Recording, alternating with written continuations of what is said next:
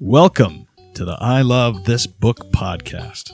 I'm your host, Paul Will Gamble. I am a devoted husband and father, a full-time systems programmer for approximately 20 years, but I'm also a publisher's dream come true. I love books and tend to buy them faster than I can read them.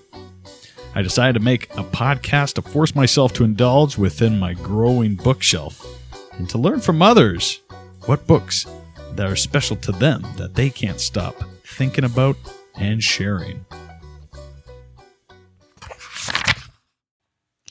My guests today were kind enough to help me launch my first episode of this podcast.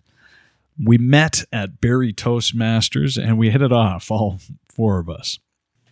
Now, Barrie Toastmasters, if you don't know, is a local chapter in my city for Toastmasters, which is a nonprofit which basically helps people with their communication and leadership skills. My guests are Fleurette Knaggs, a real estate agent, Amber Beckett, a personal development coach, and Jas Lipkowski, a team lead for developers at Bell Canada.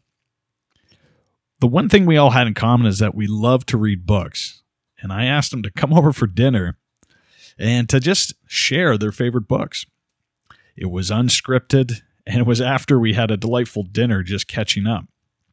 This was probably the first dinner I hosted after the pandemic, and it was just great to see some old friends. What I really appreciated was their generosity in letting me figure out the audio. In particular, my audio setup wasn't quite ideal at the kitchen table, so I apologize. I had to use the backup, which was my cell phone recording, but I still think you'll find it an amusing conversation as we talk about the gems we love between the pages. Let me kick off. Thanks, guys, for coming over for dinner and treats, and more importantly, to talk about books.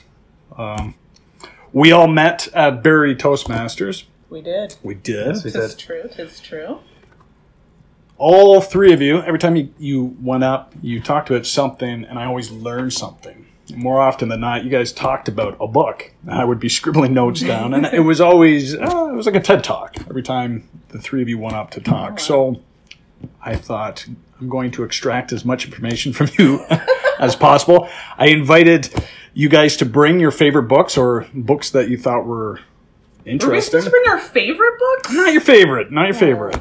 I see books to talk about, right? I see, yeah, books to talk about. I see a large stack in front of us. I brought my recent books. That's perfect. Okay.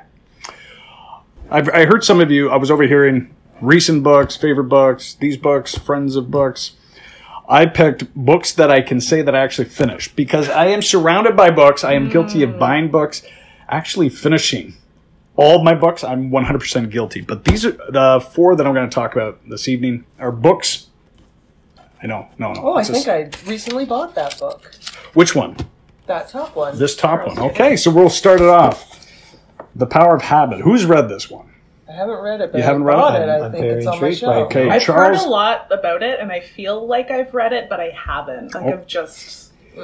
He wrote another one recently. I have it downstairs. I forget the exact title, but this is what really put him on the map. Charles Duhigg, The Power of Habit. This is a book where I would scribble all the notes in the front covers. I don't know if you guys do that or if you never. This book tweaked me out as far as just interesting things. A lot of interesting stories. I don't want to ruin it, but basically he breaks down how we operate with habits. Right. Willpower doesn't really work. But he actually, he talks, the two interesting stories I remember, he talked about this gentleman that lost his ability to make new memories. Like he couldn't, if you told him today's date, you left the room, you say, hey, what's today? He couldn't do that. Mm-hmm. And yet they observed him when he had to use the washroom, he would get up and he would go use the washroom. And he'd come back and they would say, where did you just go? And he'd be like, I don't know. They said, where's the washroom in your house? He's like, I don't know. And same thing, if he got hungry, he would wake up and he would just help himself to cashews in the kitchen and then he'd sit back down. And then again, they would ask him, what did you just do? He's like, I don't know what you're talking about. So that really, it was a brain injury that prevented him from making new memories, but he had something and the stem of the brain that they started looking at, where we form habits on such a primal level that once it's in, it's like it's not something on the neocortex that we think about. So that was an interesting story. The other antidotes, how they marketed Febreze, because they were trying to get people to form the new habits. Are really familiar. Yes, I think maybe you've read this book. You probably read it. It is yellow. Maybe. It would work on your bookshelf. So how they marketed Febreze, they had to get the consumers to start a new habit. Then they talked about how to Hey Now by Andre 3000. When the song first came out, they said this thing's going to rock the charts. When it came out, people were like, what the hell's going on? So they actually had to train listeners to form the habit. They did that. They did Dory the Explorer and Blue Clues. It was just, he was all over the map as far as setting habits. And then he actually gives you the roadmap how to actually form a new habit. So I thought it was interesting. It's not a book about how can I change my life? It was about going deep. Why do we have habits? The science. So I highly recommend that. That's neat. Are you familiar with BJ Fogg at all? He talks about tiny habits? No. No. You? No. No. Okay. So BJ Fogg is a Stanford professor and has run persuasion labs and all sorts of things. So he is kind of the grandmaster of persuasion and behavior modification. PJ Fogg. BJ. Yes. And he came out with a book, I think during the pandemic, so within the last few years, called Tiny Habits. And he talks about how habits are formed and again underscores that relying on motivation isn't going to do it. So I won't spoil that. Maybe we can talk about that book. But interesting, as Paul, you're saying that you don't finish books, so it has to be a really impactful book for you to finish it. Yeah. Now, this book doesn't tell you how to change your life. It really just went into the science. Was it your science mind that got you so fascinated that you finished it? Or did you pick up on something about yourself? Or did you get excited that your life can change because of this book? Yeah. What was different about this one? This book, it was almost a joy to read. I find a lot of self-help books, it's if they get preachy or this is what you got to do, you're going to lose me. Whereas if you're entertaining me, I often think of Malcolm Gladwell the same way. People give him a lot of slack because he kind of cherry picks to tell a story, some facts, but don't we all? Yeah, but I think that's what makes a great writer. You have to get the person to read. If they're not, then... So, maybe he was using habits on me. I don't know. Definitely the science behind it. I just thought about how to sell Febreze was really interesting. How to what? The Febreze thing. Yeah. No. I don't think I read this book because the cover is not familiar and I always remember a cover. But I think I heard a podcast on it or something. Somebody read it and told those stories because I remember the Febreze story and I remember the man in the house story. Yes. Yeah. Okay. Yeah. It's a fun read. It really is. And to answer your question, I think it was just a joy to read. It was, you're learning, but you're also, it's one of those fun antidote things. Hey, let me tell you something about Febreze. And people can be like, what the hell are you talking about? But more conversational, like you were talking with a friend and they're telling you, oh, I heard about this thing. Isn't this neat? Versus preaching from the rooftops. Yes. That's my jam. That's why I like these books. The next book from my guilty pleasure list, the one that I had to share, Trust Me, I'm Lying, by Ryan Holiday. This is going back a few years. Yeah. This, he starts the book off by talking about how he promoted Tucker, was it Tucker Max? Tucker Max. They came out with a movie. It was okay. It was an okay movie, but he paid for a billboard. Then he spray painted, this misogynistic pig. This story. Then he took a picture of it. He put on social media and said, look, I'm glad to see somebody else that thinks this clown is. Basically, he manufactured misinformation intentionally. Oh. Next thing you know, people were trying to ban the movie in theaters. It just took out of control. He started the ball rolling, and next thing you knew, people had hashtags, signs. We have to ban this movie. And he just got all this free publicity. And he walks through, and I think it's timely because Yeah, it's happening, right? The mob culture. So when I actually went back to look at interviews when he posted this, a journalist actually pushed back and said, yeah, but if you post some bullshit, is somebody going to call you on it? And he said, the way the machine's set up right now, it doesn't even matter. Once you've spread the lie and it's already done its job, by the time somebody's already, corrected, like, oh, he was false in his state, it doesn't matter. And we're seeing this in real time. Last couple of years, just, you can go through different elections, you can go through the pandemic.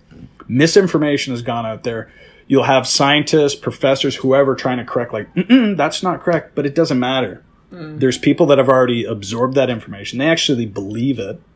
He really walked through the dark arts of how to manipulate things. He even worked for American Apparel, and they would do things like they would make commercials that were too edgy for Super Bowl. They knew they would cross the line, and then they wouldn't air the commercial, and then they would use that to say, too sexy for the Super Bowl. And so then people are dying to see the commercial. It was just sneaky shenanigans after another. Right. So, yeah. In front of more eyes and more memorable. I know on that. Get people I heard that, I think it was 2018 or 2019, one of the most popular words used, or new words used, was truthiness. Truthiness. And it was coined by Stephen Colbert, where he realized that we don't look for truth, we just look for something that sounds true enough, so truthiness. So what was the truthiness factor? So it kind of reminds me of that billboard, like, well, yeah, some bad stuff written about somebody, yeah, it looks true enough, that person's probably bad, and then we just accept it and move on, and the mob spreads. Yeah. So we're just inundated with so much. It's hard to critically think about everything that crosses your path. Who has the time to research everything that they hear and see and come across? Right. There's no solution. In a perfect world, we would evaluate everything fully, rationally, but we're just too much. The volume. Too much. Okay. So, moving on. There's I would read that book then. It's borrow it. I'm going to save that one for last. And that's one of his first books, right? He's gone in a completely different direction since that. He's if you look at, yes, you're 100% right. That's what he's famous for now. He's referenced in one of the books that I brought, actually. Oh, okay. He did the ego. Oh yeah, he did a blurb. He's the blurb on the back of the book. Ego is the enemy. Obstacle is the way. Daily Stoic. I actually saw a video where he actually showed his writing process. It was quite interesting. He used index cards, and he would just kind of. It was quite interesting. But yeah, he's totally different direction where he started from. I have to get through my list. I'm getting anxiety looking at your stacks, everybody. We don't have to talk about all of our books. Every single one. This book is an audiobook that I've listened 2 times. It's called Chasing the Scream by Johan Hari. I think I'm pronouncing that right. I'm guessing it's Johan. Johan, thank you, Yash. Thank you. Johan. Hari, maybe? Hari. Hari sounds great. Hari. The truthiness level there for Hari is quite high, yeah. Hari. We're all speaking with authority, right. You can fix this afterwards, right? Maybe. Just edit it all out. So his book was called Chasing the Scream. The first and last, I can't read his full subtitle, but it was the first and last days, I think that's what it was called, of the war on drugs. I got this book based on an excerpt, thank you, from a newspaper. And if you have a stance on drugs, I guarantee you this book will sway your decision, whatever it is. Oh, really? Yeah. No matter what the stance is? Whatever your stance is. That is bold. Wow. I guarantee you. This is the only book, audiobook I've listened twice.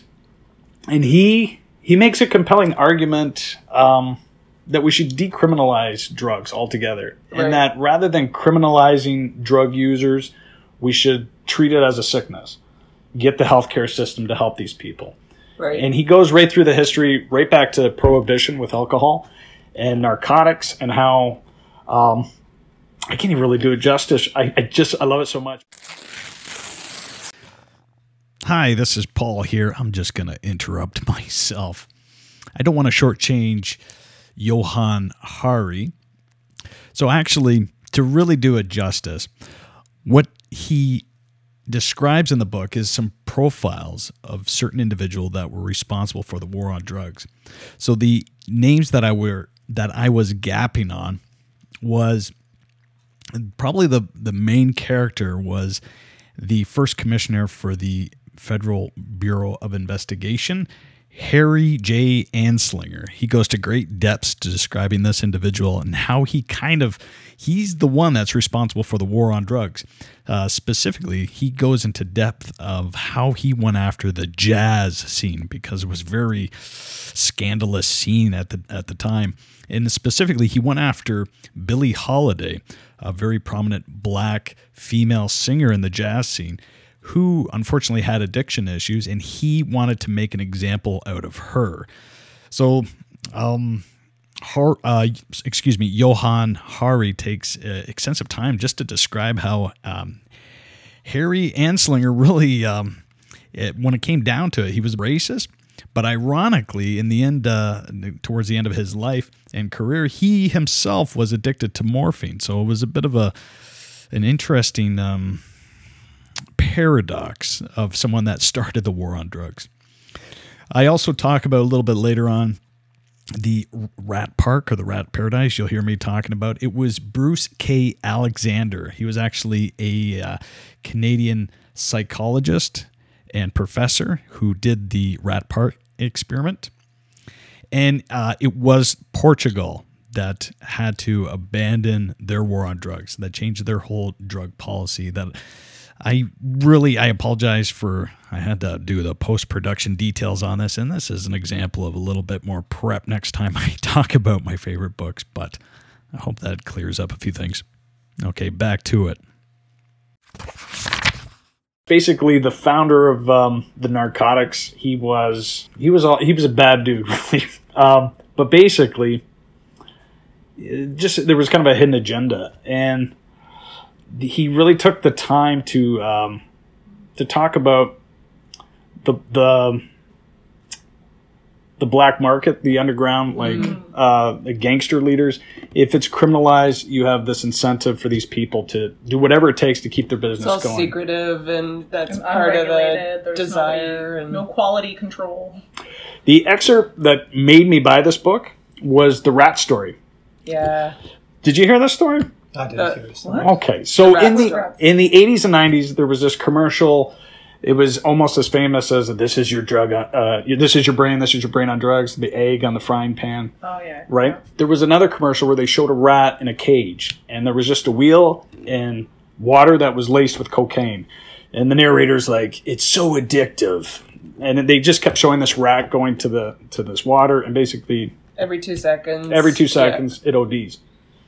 There was this, and I wish I could give credit. It was a scientist. It was a social scientist or a psychologist scientist. He looked at that commercial and said, "What if it's the cage? Right? What if it's the my cage? Life. There's nothing else to do there." So he made a little rat paradise. He basically gave the rat lots of toys. He made it a lush environment. He actually put other rats in it, and he put regular water next to the cocaine-laced water. And that the rats would try the cocaine-laced water, but then they would stop. They would just use the regular water. And the comparison he made is that if you put people in jail for a drug crime, you're just encouraging them to go back to the drugs to escape the reality. And I can't say enough good things about this book. It really, I need to listen to it a third time to actually get the names properly. But Richard Branson is actually a big activist behind that movement about legalizing drugs, treat it like a problem. From the youth, right? It's like, oh, you do drugs, and then you instill pity. No one wants that pity, and so it stops drugs from being cool to like a problem. There's something wrong with you, and that it's very impactful. And I wonder if this is the gentleman that inspired Richard Branson. You might be right.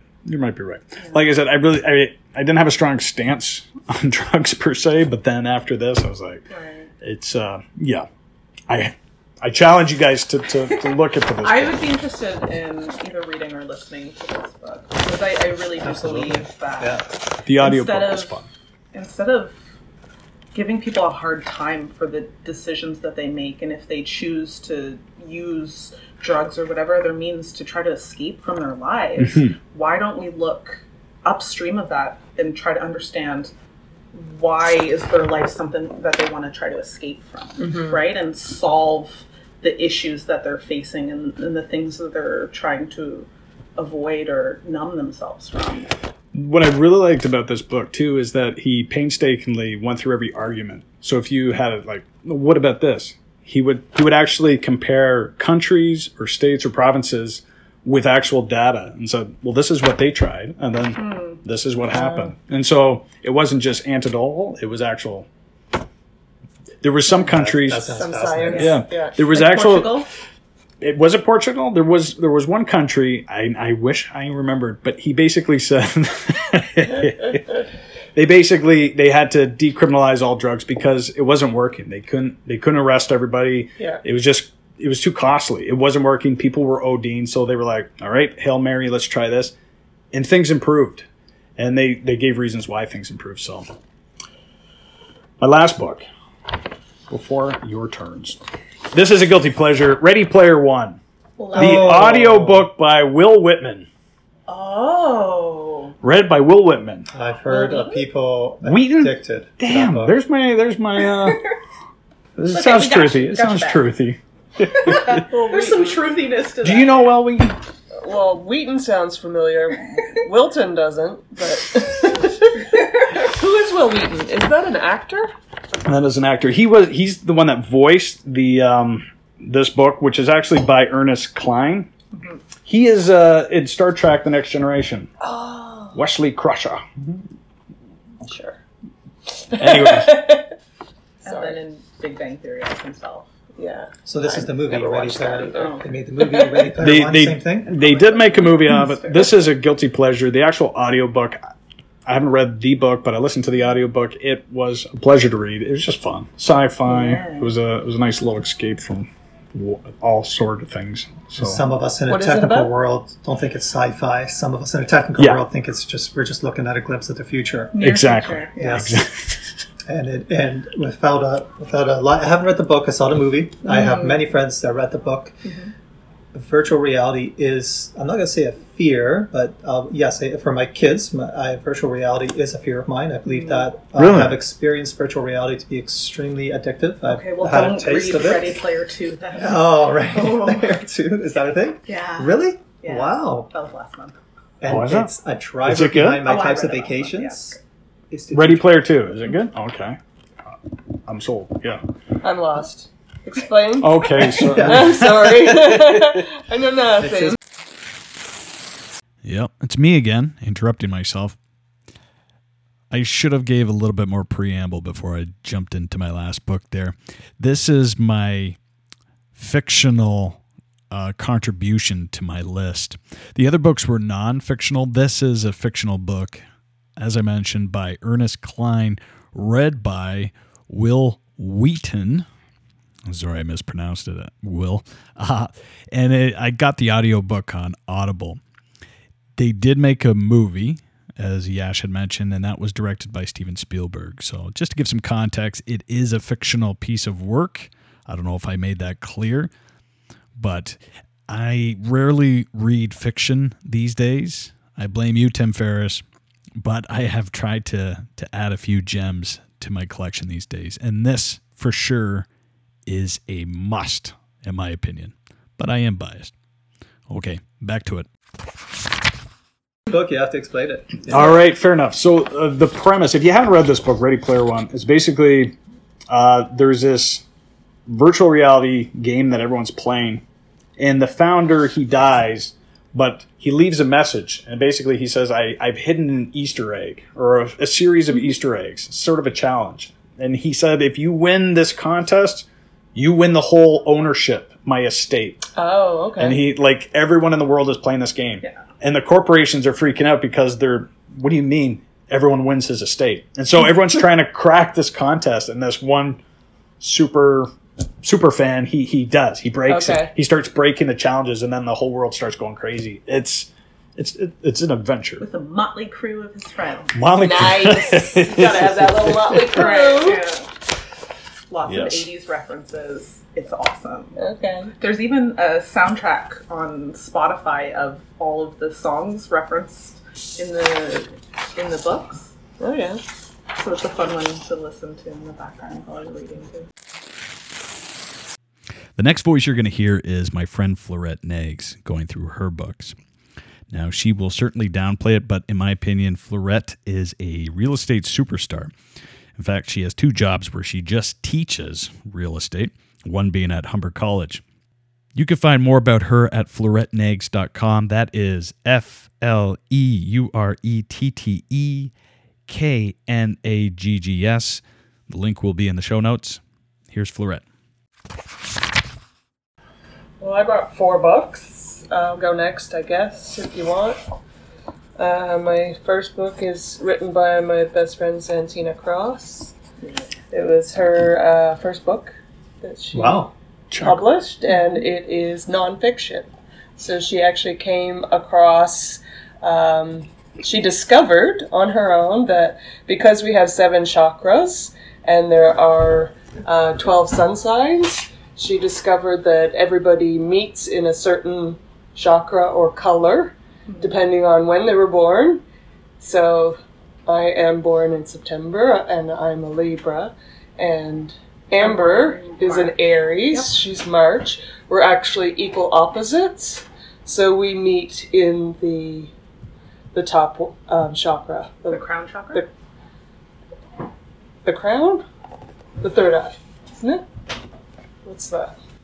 You tell me. I think it's the top one. I'm not confident, but I thought it was the third eye. But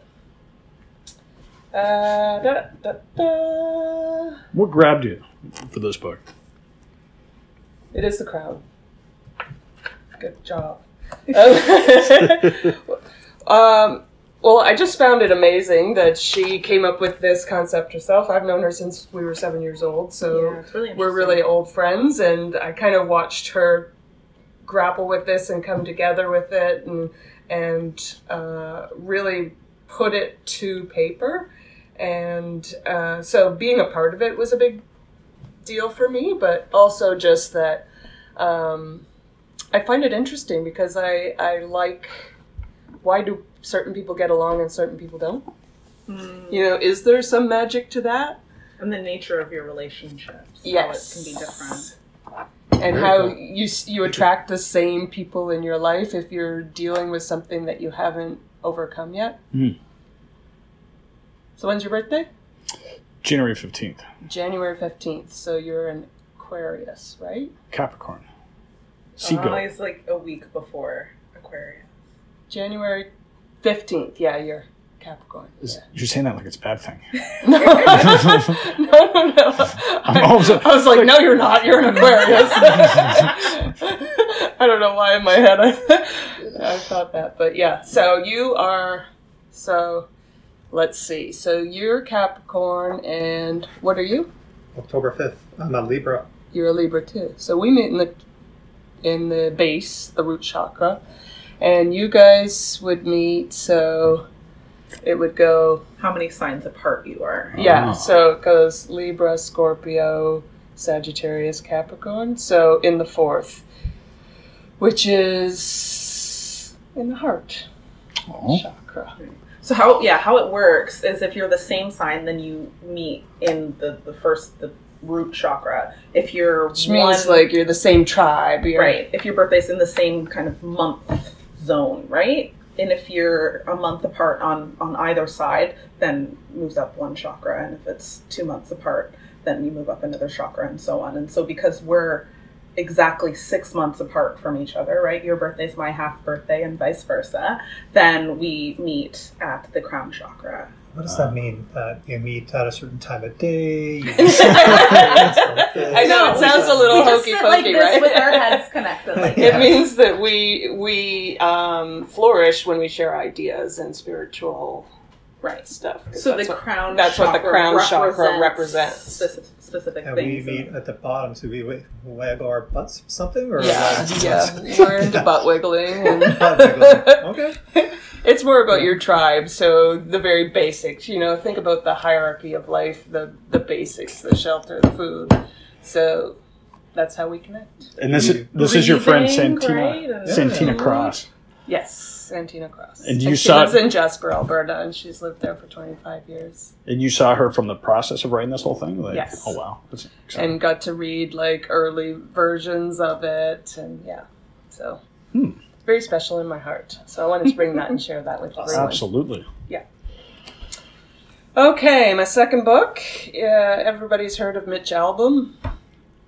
The 5 People You Meet in Heaven. Oh, yes. Tuesdays with Morrie's the big one. Yes, I actually do have that one. Okay, so this is I don't know, maybe his 5th, 6th, 8th book. I'm not sure. But I really liked it because it's music-based. It's called The Magic Strings of Frankie Presto. But all of his books are spiritual-based, and I am drawn to that, to the ideas of spirit and to philosophy, how that influences how you live your life. So it's kind of chopped up in the way he writes this one, but it's a really good book if you want to have a look. Take a peek, see. I did start, this is one of those classic, I started reading a book and then it went on the shelf, but I actually stole it from my mother-in-law, the Tuesdays with Morrie. Yes. And it was, that is nonfiction, right? That is based on his he was talking to his professor that was dying. It was a teacher, who was dying. And he made met every Tuesday. And what I've read thus far is it was really touching. Actually, it was hitting a few nerves. I was like, oh man, I'm like, it's. But it actually, what I really appreciate is he's talking about our mortality. We're all going to die. Yeah. And his professor. Spoiler alert! I'm so sorry, Ash. I haven't read that book. Yeah. Oh god. But just a frank discussion. So interesting. Now, do you read halfway through a book and drop it, or do you read first quarter, or when you say you don't finish books, how far do you get? You're not going to leave this alone, are you? Well, kind of bugs him. You know what? I think this is your podcast. I think the audience has a right to get to know the podcaster. I think life is too short to read books that we just aren't resonating with. Yes, and there used to be. I used to finish a book just so I could check a box and say, I read it, or I could brag it that I read it. And now, if it doesn't grab me, I'm like, I'll keep it around for reference. But yeah, I'll have to make it a chore to say, okay, there is important. I'll give you an example. There was, I heard for years, Richard Dawkins' The Selfish Gene is a really good book. I kept hearing this. It is, I found it a grind. Oh my God, I had to walk back and forth when I read it. I don't know where my copy is now. I've lent it so many times. It wasn't easy reading, right? And I think that's totally acceptable too. You have to step up your reading, and so sometimes I'll take a book that's, it's a slog, and so. But yeah. You guys always finish your books as soon as you crack it? Definitely not. No, I do that same thing, and I just say to myself, this book is not meant for me right now. And I put it back on the shelf, and sometimes I'll even leave the bookmark in it. So that I know I haven't read it. Do you guys use bookmarks or dog ear? I'm both. You can Both? random scraps of paper. Sometimes the book covers, the paper. I use that. Oh, those things drive me crazy. The dust cover? The dog ears. Dog ears? Random scraps of paper. Random scraps of paper. Post-it notes, cue cards. Receipts and tickets. Yeah. It's usually something that I can write on so I can make notes while That's a good I'm idea. reading. That's a really good idea. That is smart. Yeah, you can see got a bunch of little different things tucked in. Yeah, most big readers don't like the dog earring, but I don't mind that at all. What's your next book? I'm curious. Ready for the next one? I'm ready for the next one. This book I've had for a long time, which is weird because I've moved a lot. It's called Lives Charmed. And it is basically little mini biographies from all kinds of famous people. Oh, cool. Oh. But they're all talking about how they and it's a little on the spiritual side as well. I guess I had a little theme going, but it's kind of how they feel charmed in their lives and how they kind of listen to the universe throughout their life, and it changed them or made them who they were. Woody Harrelson is a big contributor, but there's lots of big names in this book, and people from different walks of life, all talking about the same. It's almost like the purpose, why are we here? That kind of thing. So Linda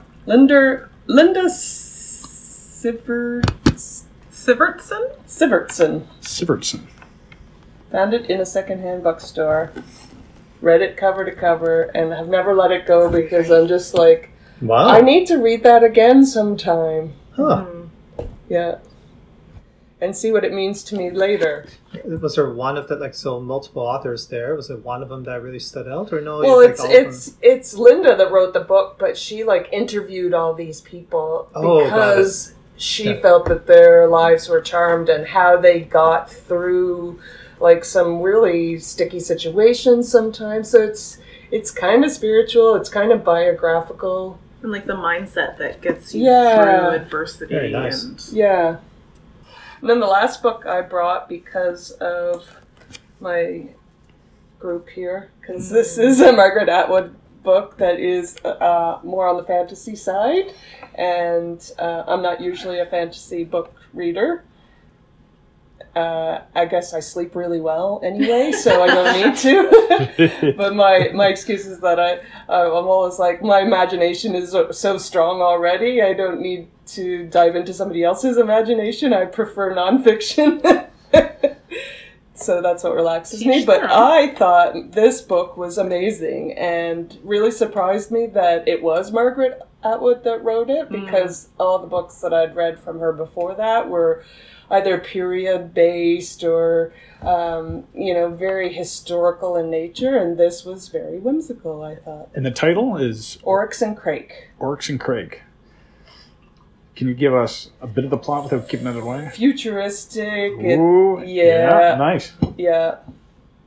And I brought this because I enjoyed it, but I thought it would be a book that you guys might actually like, and you've probably read it already. I have read that one, and that's one of my favorites by her. Yeah, it's totally different. It's different. How is this still Margaret Atwood? So that was one of the first books of hers that I read, and so I was expecting more of that and her other ones, and I was very surprised when I got into some of her short stories, because those tend to be a little bit more, what's the word that I'm looking for here? Controversial. Right.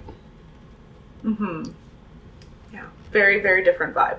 Yeah. Than this is that utopian society, but it's also really futuristic with, complex characters. Complex characters that are somewhat animal-like, robotic-like, all kinds of crazy stuff like that. I can't stop hearing about her Handmaid's Tale. Is this anything like that? No. Okay. Completely different. Completely different. She's on fire lately. She's a really good writer. Yeah. She just pumps out work after work after work. Yeah. And and they're all different. I don't know if she has two books that are similar. Unless they're sequels. Because I have I think the prequel to Handmaid's Tale, I haven't cracked into it yet, but you have I took that out from my last trip to the library last week. So I'm looking forward to that. And that's all I got. I love it. It's a good one. So the next voice you're going to hear introduce her books is my friend Amber Beckett. Now, to say Amber is well-read would be a bit of an understatement. Loves books more than anybody that I know. And my goodness, she's had such a portfolio for me to introduce here. She has a degree in science. She's had past lives as a 911 dispatch, a facilitator at the Simcoe County District School Board, a conversational calf host in Japan. Yes, she's done quite a bit, but right now she has a company called The Hello Code where she does professional and personal development workshops. You can find more about her on thehellocode.com or find her on Facebook, The Hello Code. And I guarantee you're going to learn a ton. Here's Amber. So I can kind of give high level of why I chose the books that I chose. Yes. Maybe not go super in depth in it, just to mix things up a little. So these first 4 books here are ones that I referenced really heavily when I was building my last workshop. Mm-hmm. So it's helped me with my... First of all, what's your workshop? Work philosophy. It's based heavily on how games can transform our everyday interactions in life. So taking mundane things that you do and sprinkling game magic into it to make things more fun, like grocery shopping or having tea with a friend, and how you can, transform those experiences. So it leans really heavily on this book called The Grasshopper by Bernard Suits, who happens to be Canadian. I'm not sure if he's still alive. I think he might have passed. But he was a scholar in the philosophy of games. And this book dives into the definition of what a game actually is and how we can differentiate things that are games from not games, and like really clear conceptual analysis of that. But it's done in such a fun way.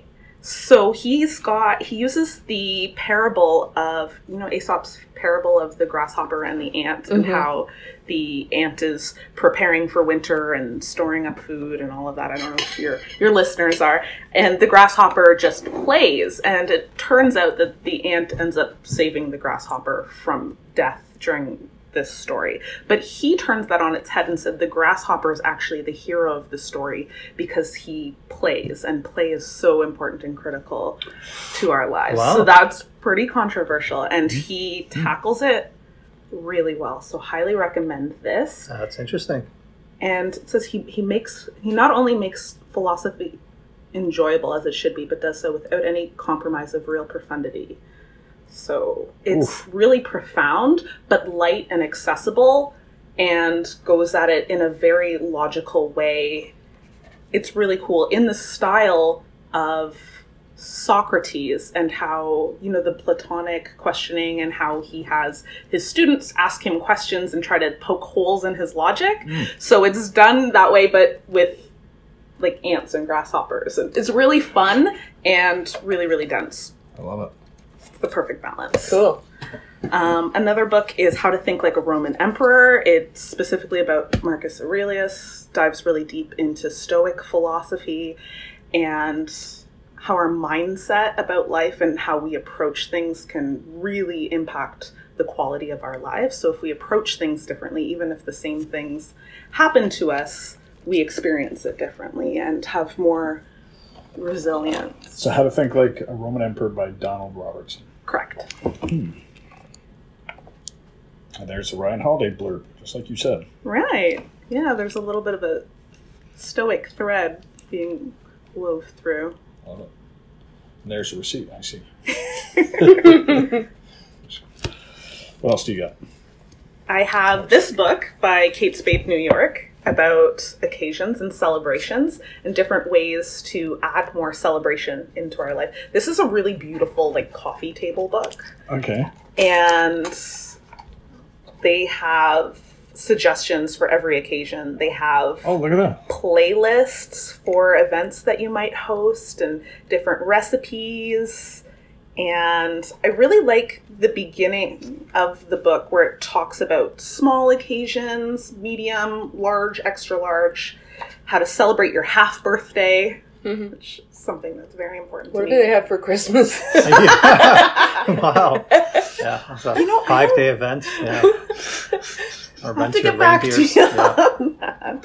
But I like this because it takes small things like making the bed, getting the kids out of the door on time for school, not spilling coffee on your coat, crossing everything off a to-do list, walking onto the subway platform as the train arrives, right? Little things that maybe you take for granted and you don't have as much gratitude or enjoyment of them. taking the time to celebrate those in small ways. I think a lot of people sometimes think of celebration as this grandiose thing. And if you realize that just taking an extra 10 minutes or having a dance party with yourself in the morning, that counts as a celebration, or whatever it is that you want to do. There's lots of different suggestions in there. And if that interests you, I would highly recommend checking out. It's really, really fun read. You had me at coffee book. Coffee table. Isn't it pretty? It is. It looks fun. This is something you would definitely flip through and just pick out something. Right. Yeah. So I borrowed that one from the library, but I think that's one that I'm going to have to buy and add to my collection so I can reference it again and again over the years. Cool. And then the last one that I used in my workshop is called The Art of Making Memories. And the author is Mike Viking, which you might not have guessed by looking at it. Yeah, but I'm Viking. Right. MEIKWIKING. Mike Viking. Mike Viking, yes. And I met him. He did an author's signing down in Toronto that I went to. So can confirm this is how he pronounces his name. And he is the CEO of the Happiness Research Institute in Copenhagen. So they do a lot about how happiness and our memories are interconnected. I've heard of that organization. Yeah, same. Maybe Sean Acor spoke about it. I can't remember.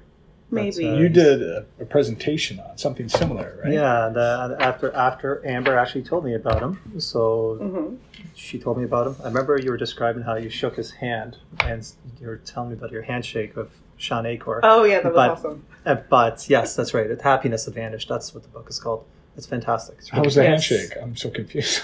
It has a soft handshake. I remember. Really? You were telling me that you shook his hand and it was so soft.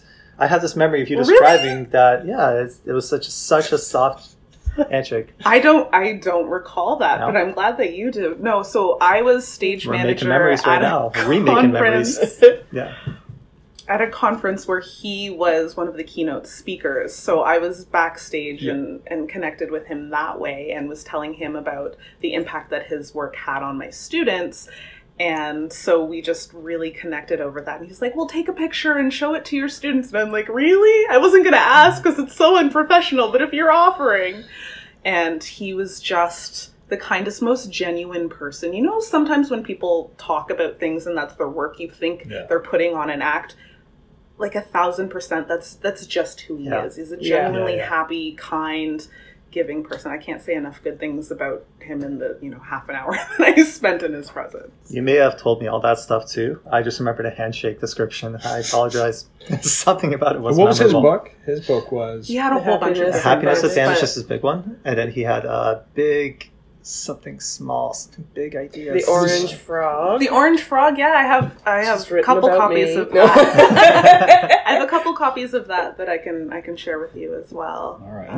Cool. Is he the newscaster? No, that's Dan Hare's. Okay. His wife was a news broadcaster, though. Harvard graduate and teacher, wasn't he? He created. Yeah, he studied, and that's what the book was about. It was about the outliers at Harvard, because most Harvard students, amazingly, are quite depressed and unhappy. Yes, and so he's like, what do they have to be unhappy about? And didn't they start a class, or he co-taught a class on happiness, or something like that at Harvard? Yeah, because he was a PhD graduate, and he studied. He also was the person at the dormitory who actually was in charge of students. Yeah. So he made a point to look at what about those oddballs are actually happy and content. You know, they're genuinely happy. What is it with those guys? Because they're few and far in between. Right. And he did a fascinating job describing why, just to describe. I won't go into it now, but. Yeah. And moving the average up. I like that visual. Mm-hmm. So those were the ones that those are the 4 books that I referenced really heavily in that last workshop that I developed. And then these other 3 books, I realized I read a lot of books by middle-aged white men. Like a lot. That seems unusual for you. I know. And so I wanted to actively change that. And so I took the opportunity to do that. And it's currently June, Pride Month here. So I have 2 short story compilations. This one is Love and Other Thought Experiments by Sophie Ward. So it's a bunch of short stories that use different thought experiments. It's right in the title. Thought experiments, and the stories are based around that. So like the prisoner's dilemma, and they use that to inspire the theme of the story. So that really intrigued me, and I wanted to get to know more. And because I read fiction at night before I go to bed, I thought short stories might be a good way to get into that, so I don't have to worry about losing my page and falling asleep and the book falling on my face and reading it all over again, right? So that was one collection of short stories. And then the other one was Maiden Mother Crone by Gwen Benaway. It's a compilation from a bunch of different authors that I can include in your show notes, maybe. There's a lot of them. And fantastical trans femmes. So really alternative heroes in this story. This looks like, just the cover looks like, what do you call it? Young juvenile? What do you call them? Young... Like graphic novel? Not graphic novels, but it just... Young adult? Like young adult? Young adult. It's not. Is it? I mean, it could probably be okay for a young adult audience. Okay. But I got it in the adult section. Okay. But a bunch of short stories, again, really accessible, probably around 15, 20 pages a piece. And then I really wanted to be exposed to a wide variety of different authors, and I thought that was a really good way to do it. And that's a smart intention to actually, not just like read the... Because I now that you think I read a lot of middle-aged white dudes as well. That's what's got published. Right. Yeah. That's what's out there, right? So actually make an intention to that's really smart. And then the last one that I have here, because I read a lot of science fiction and fantasy, I wanted to really zone in on Black authors in that space. And I am embarrassed to admit that I had never heard of N.K. Jemisin before I found this book. She is a New York Times bestselling author, and she won the Hugo Award 3 times in a row. Huh. And I had never heard of her. Like, I was very embarrassed about this. So this is a really interesting book called The City We Became. And it's a near future New York City that is transforming. And the essence or soul of the city gets,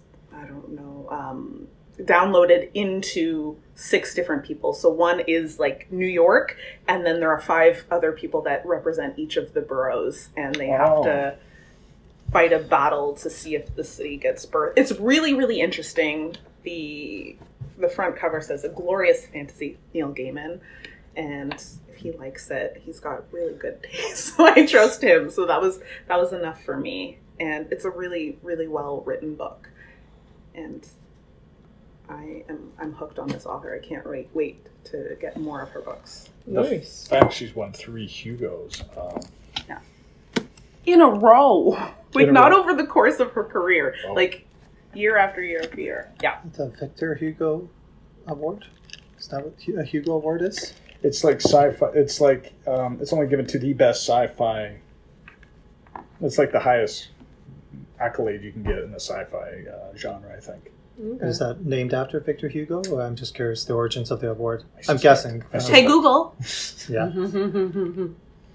Yeah. Where's Google working? I don't know. I'll have to check that out. Wow. My goodness. Cool. I wanted to try to get through that quickly because I brought a lot. I wasn't sure what I was going to talk about, and I ended up talking about them all. I love it. Yeah, there you go. Thanks for listening.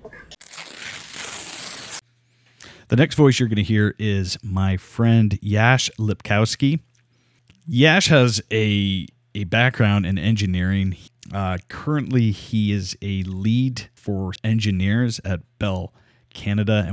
What he was telling me is that during the pandemic, he was leading some workshops because he noticed some of his team working remotely were running low on energy, just like the rest of us. Well, he didn't just sit back on his heels. He got on his toes, and he actually started teaching people how to hack their energy. Now, I've known from listening to several speeches that Jas has given over the years how to tweak your energy, how he uses little tools and tricks, and he keeps enhancing just daily productivity, but his sleep, his eating. You're going to learn a ton from him. I always have interesting discussions with Jas because, in my opinion, he's a futurist. He's always got his eye 10, 20 years down the road, where most of us are just fixated on trying to get through the week. I think Jas can kind of foresee what's around the corner. So you can find Jas's program that he's putting together at hackyourenergy.com. Buckle up. Here's Jas. Jas? All right. Well, why don't I start with what I've... I'll hold the mic so you can just articulate. What book did I last read? It was The Alchemist by Paulo Coelho. Is that how you pronounce it? Yeah. So I think it's a book that a lot of people have read. It's a famous known book. I've heard of it. It's been on my reading list. What did you get from it? What I got from it was, what's really neat about this book is that people read it over and over and over again, and it talks to people in different ways. So I was contemplating certain changes in my life, career specific, and it helped reassure some decisions I've made. It gave me a lot of clarity as to why I've made certain decisions. And as I followed this boy who traversed and went on these journeys for certain reasons, I was able to use this story to correlate and make sense and find peace with the decisions that I've made. I was wow. Yeah, it is a spiritual book. It is a spiritual book, absolutely, and I was surprised. It was one of those books that sat on my shelf for a year, and then I finally picked it up, and then I'm questioning, why did I take so long to read this book? So that was The Alchemist. It wasn't the time. It wasn't the time. He's my favorite author. Really? Yeah. Wow. Cool. Yeah. Yeah. He's written a lot of really good books. Yeah. So I remember a lot of people were talking about that book, and I picked it up and I couldn't get into it. I don't know if it was maybe the same block that you had. I was really struggling to get through the first couple pages, but I knew it was something that I wanted to read. So I found a graphic novel version of it that was a lot more accessible, and for where I was at, I was pretty burnt out at the time. Graphic novel was perfect, and I was still able to... Oh yeah, get the gist out of it and let it talk to you type thing. Mm-hmm. That's a good idea. That's why I turn to audiobooks sometimes. I want to read it, but it's more easier to absorb if you're maybe multitasking, walking the dog, etc. But graphic novels, I think I'm going to steal that. I'm going to steal that idea. If you got the authors, artists, by any chance, later on. Oh yeah, you can if you go to the library and you search for The Alchemist, they'll give you the option of the graphic novel in the list. My second book, I love the Barrie Public Library. Little plug. For my pusher. It's funny, I cannot not talk about this book, and the three of you guys have heard me do a speech about it. I still talk about it to this day. I've read it 4 times. I've purchased well over 100 copies of it. Anyone who reports to me has to read it. Oh, wow. And I'm not saying that, hey, you have to read it, and this is the recipe you have to act. I'm just saying this is so you can understand me and how I make my decisions. Called, can you guess? I feel like I talk about it all the time. Like the one thing? Yeah, The One Thing. I think I've read that because of you. Yes. Possibly, because when I talk about the book, I'm so passionate about it. I was on vacation. I was beside my wife in Mexico once, I remember, and I couldn't get past 3 pages without having to explain in full details what transpired in those 3 pages to my wife. To a certain degree, I know exactly why I love this book and what it did to me. That book was to me was the key to accomplishing anything I want without burning out. And that's what it did. I read this book and I realized it gave me a recipe that really resonated. The principle behind it is the 80-20 rule, Pareto's principle. 80-20, 80% of your results comes from 20% of your efforts.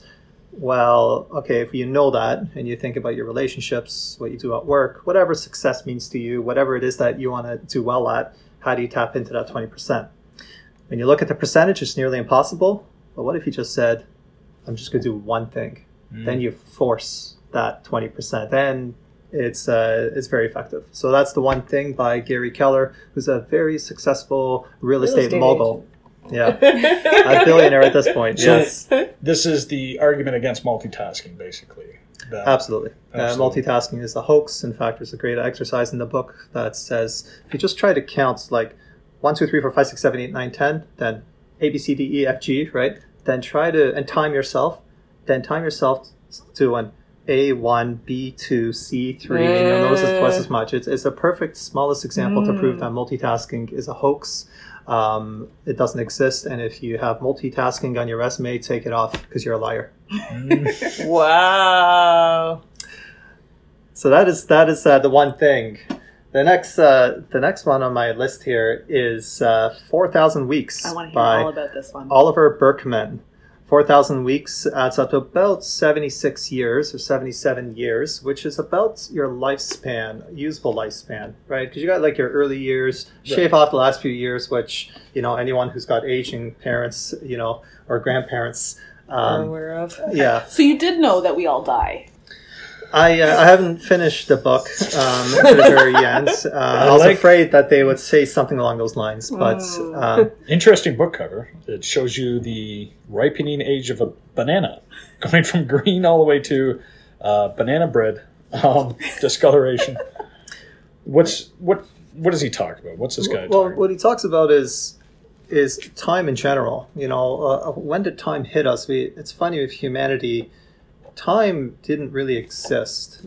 Go back to the very first sundial. It was estimated about 1300 BC, but it wasn't too effective on cloudy days, especially depending where you lived.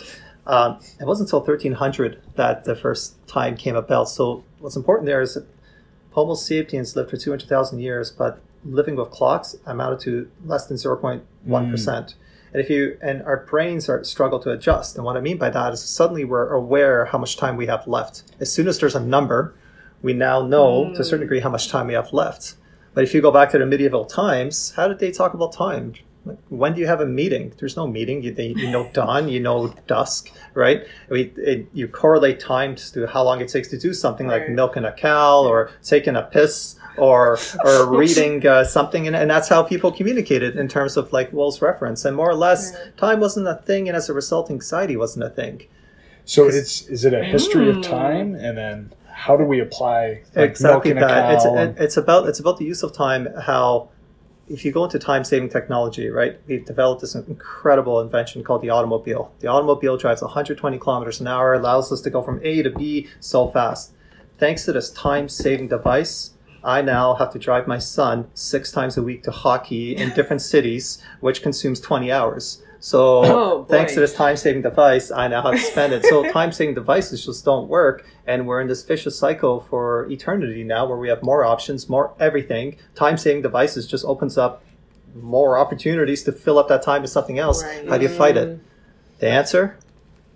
Get rid of clocks. Focus on what matters. Okay. And so, and that's it. Sense. So it really does a really good job building up and makes you realize that, how to use your time. It makes you realize that if you're trying to win this battle against time, you can't win it.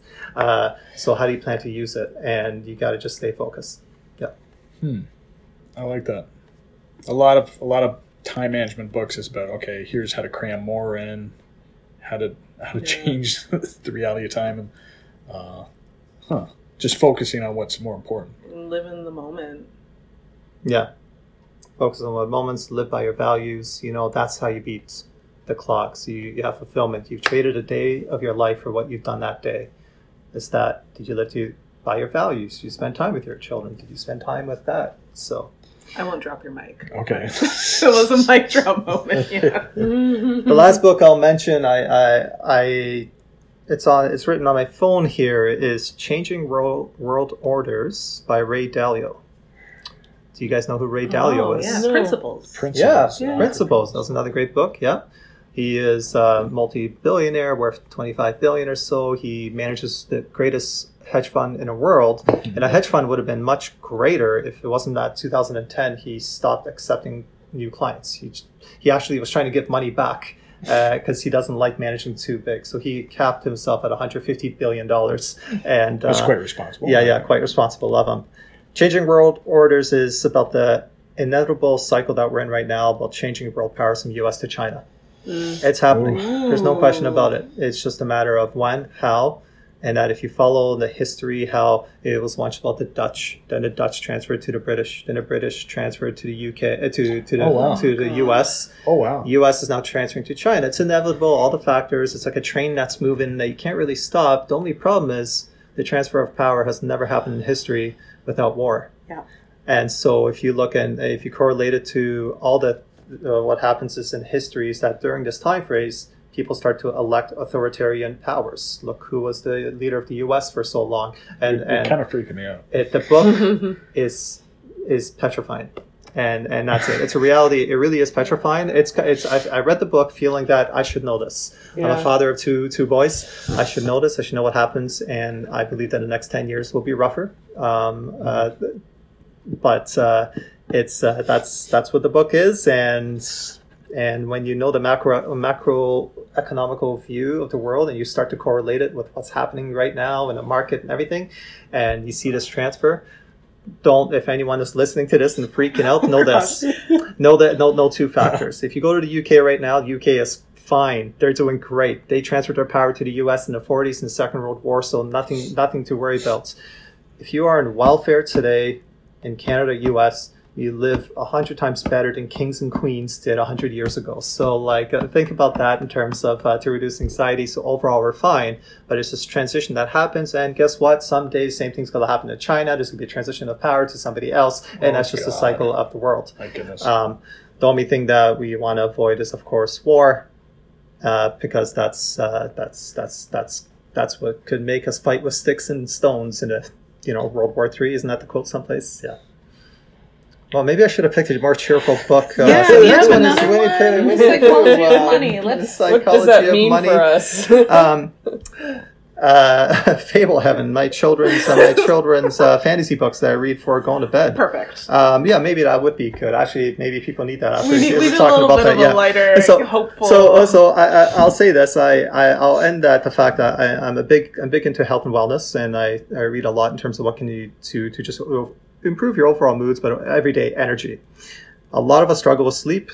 Sleep is critically important to your health, critically important to your mood, and a lot of us go to bed and our brains are just rolling, just spinning. We're thinking about the day, solving problems, etc. I know some of us lucky ones like Fleurette just hit the pillow and don't even know what it's talking about. But if you are not one of those lucky ones that hit the pillow and your brain is spinning, I should have the best advice. The best or at advice, least the second one. The best advice that I was given, this has been by multiple psychiatrists, psychotherapists, written many times, is in fact one of the best tips to fight depression period is to read 20 pages of a fantasy novel, ideally before going to bed. And why a fantasy novel?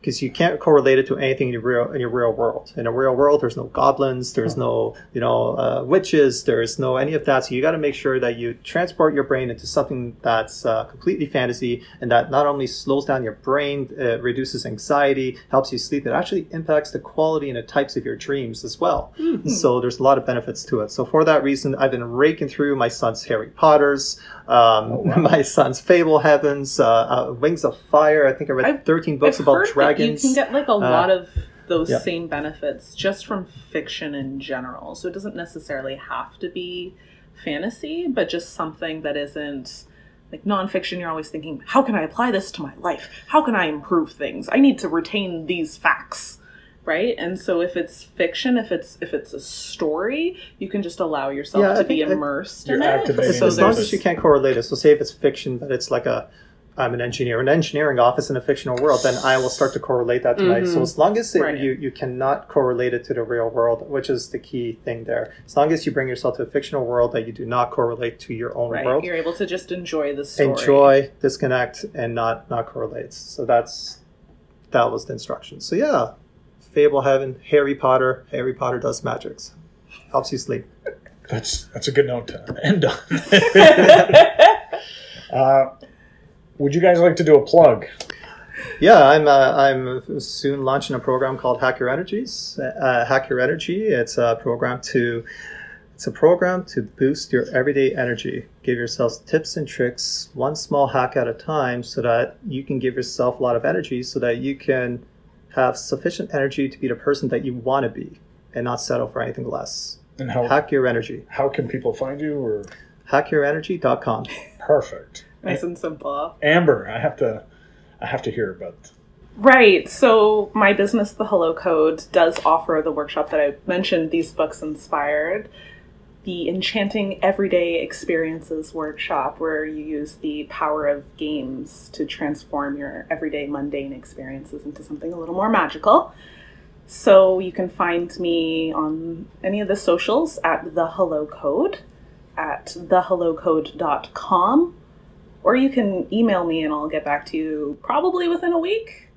Amber at thehellocode.com. And Fleurette, I mean, you teach real estate. Yes. I found out you have 3 jobs. 2 of them is teaching about real estate. Where can people find out more about real estate? Maybe the market now, maybe the do's and don'ts. How do they get a hold of you? So I have FleuretteKnaggs.com or investinliving.ca is my website. So my philosophy with real estate is that it's an excellent financial advantage to own your own property, but also you can shape your life by choosing the correct property for how you want to live. So that's kind of my philosophy. I love it. Well, thanks again, crew, for the wonderful dinner conversation and adding to my book list. Jeez Louise, just thanks. You got enough? I don't know. So thanks again. Thanks for coordinating this. This was really lovely to chat books with everyone. Okay.